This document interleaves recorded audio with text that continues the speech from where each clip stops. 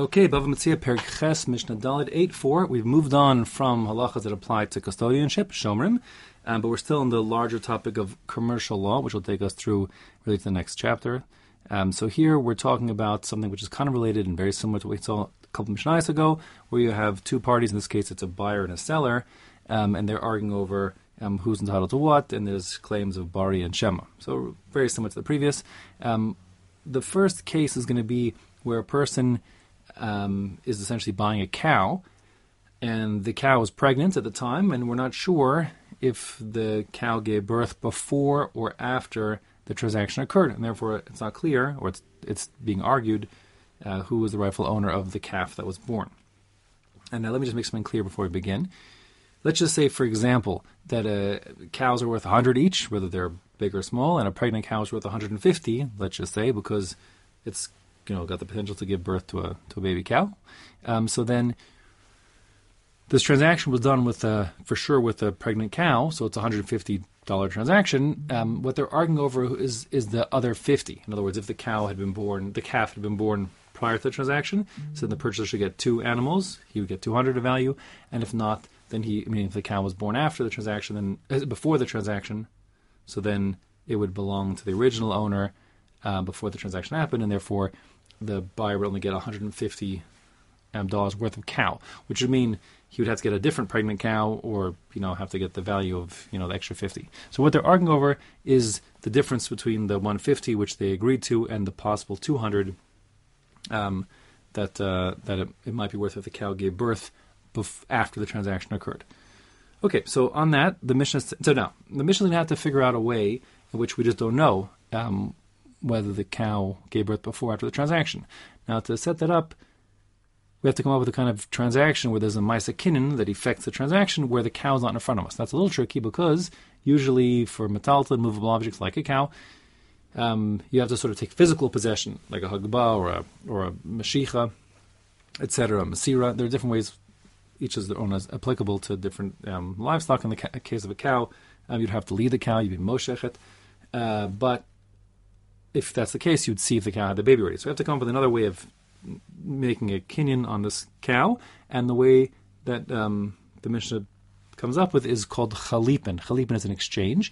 So the case is that you have two people, one has a cow, one has a donkey, and they want to trade them. So that's called the kinyan chalipin, and the way it works is once one of the parties takes possession of his animal, he's Moshech, and he pulls it, so then the other party automatically takes possession of the other. So in our case, one party now who wants to get the donkey, he pulls the donkey, making the donkey his, and then immediately the cow, which they were exchanging, they're trading for the donkey, the cow, wherever it is in the world, becomes the possession of the guy who used to own the donkey.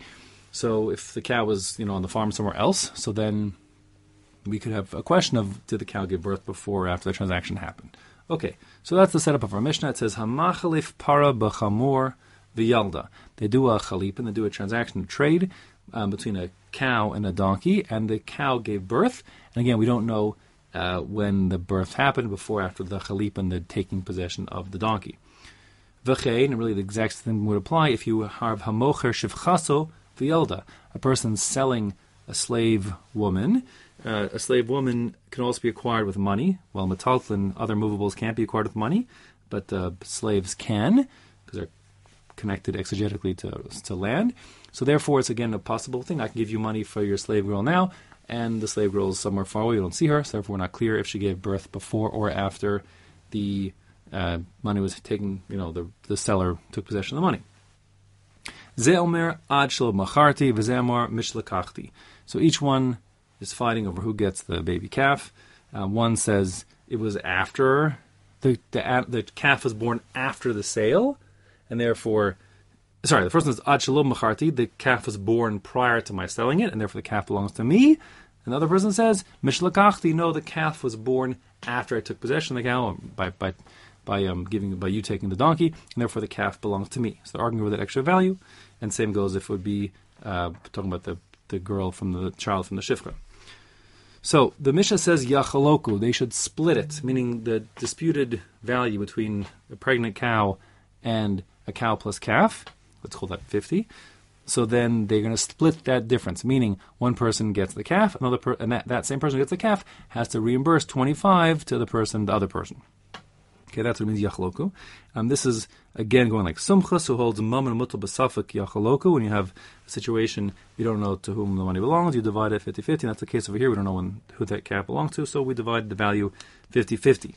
The halacha, again, is not like Sumchus. The halacha is like the Chacham who hold that we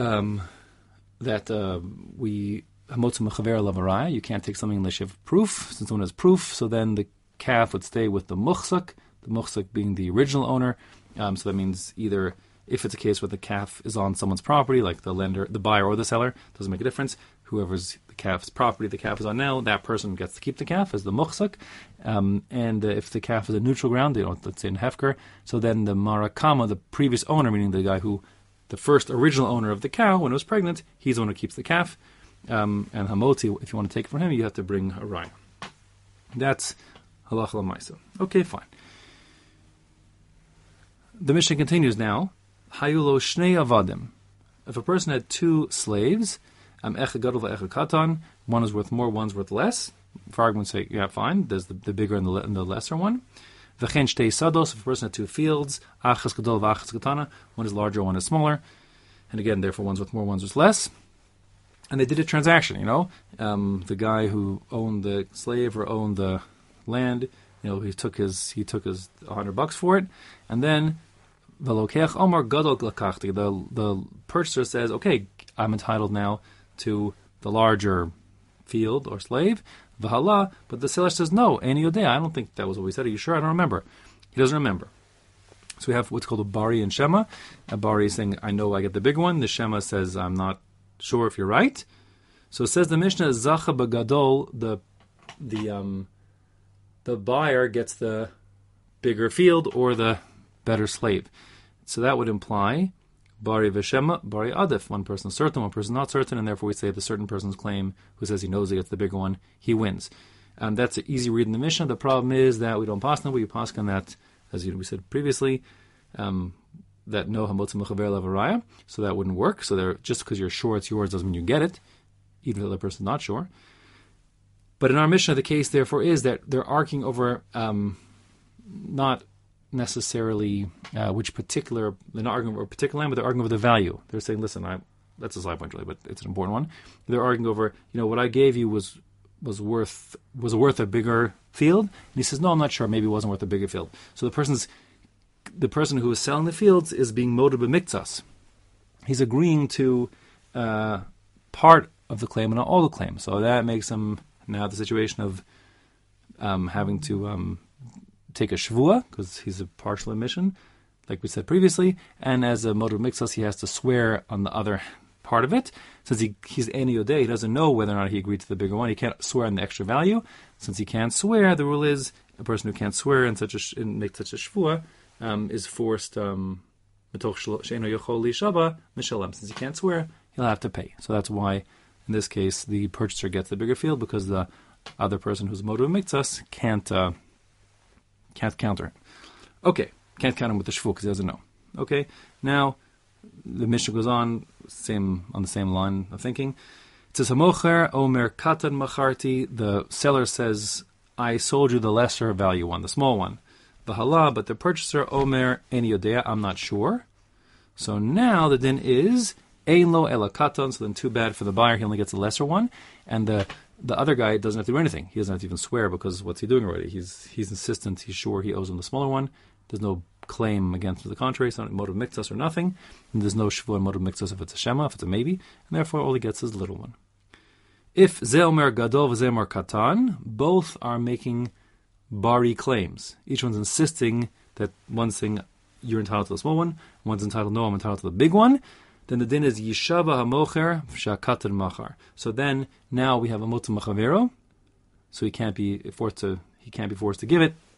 But since he's moded b'miktsas, he's admitting a partial claim, he's forced to take a shvua. Now he can take a shvua because he says he's certain he offered the small one, so he'll give the small one, he'll swear on the value of the difference, and then the purchaser gets the lesser one, and that's that.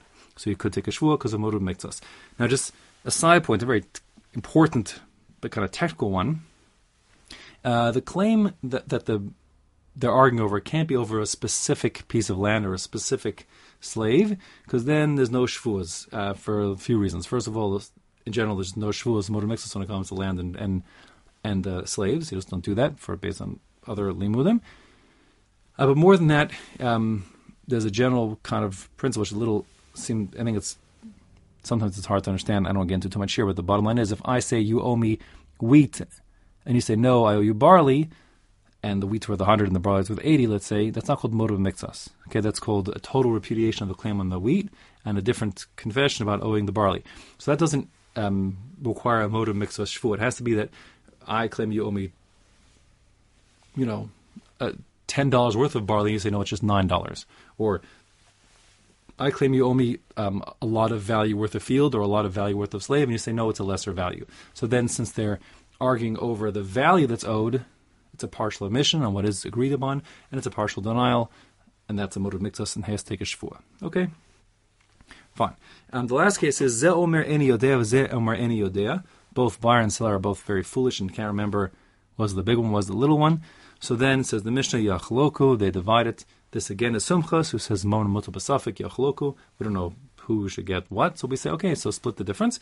Again, it's not the halacha. The halacha is like the Chachamim, so that means that the larger field will stay in the possession of the muchzak, and the smaller field will transfer over to the buyer, because he has no proof to the contrary, and we're not considered there's no shvua, no swearing required, because since there's no bari claim demanding that the buyer is entitled to something more, so the seller need not take any sort of shvua as a motiv mixas, so simply he'll keep the greater field or the greater slave and give the buyer the lesser.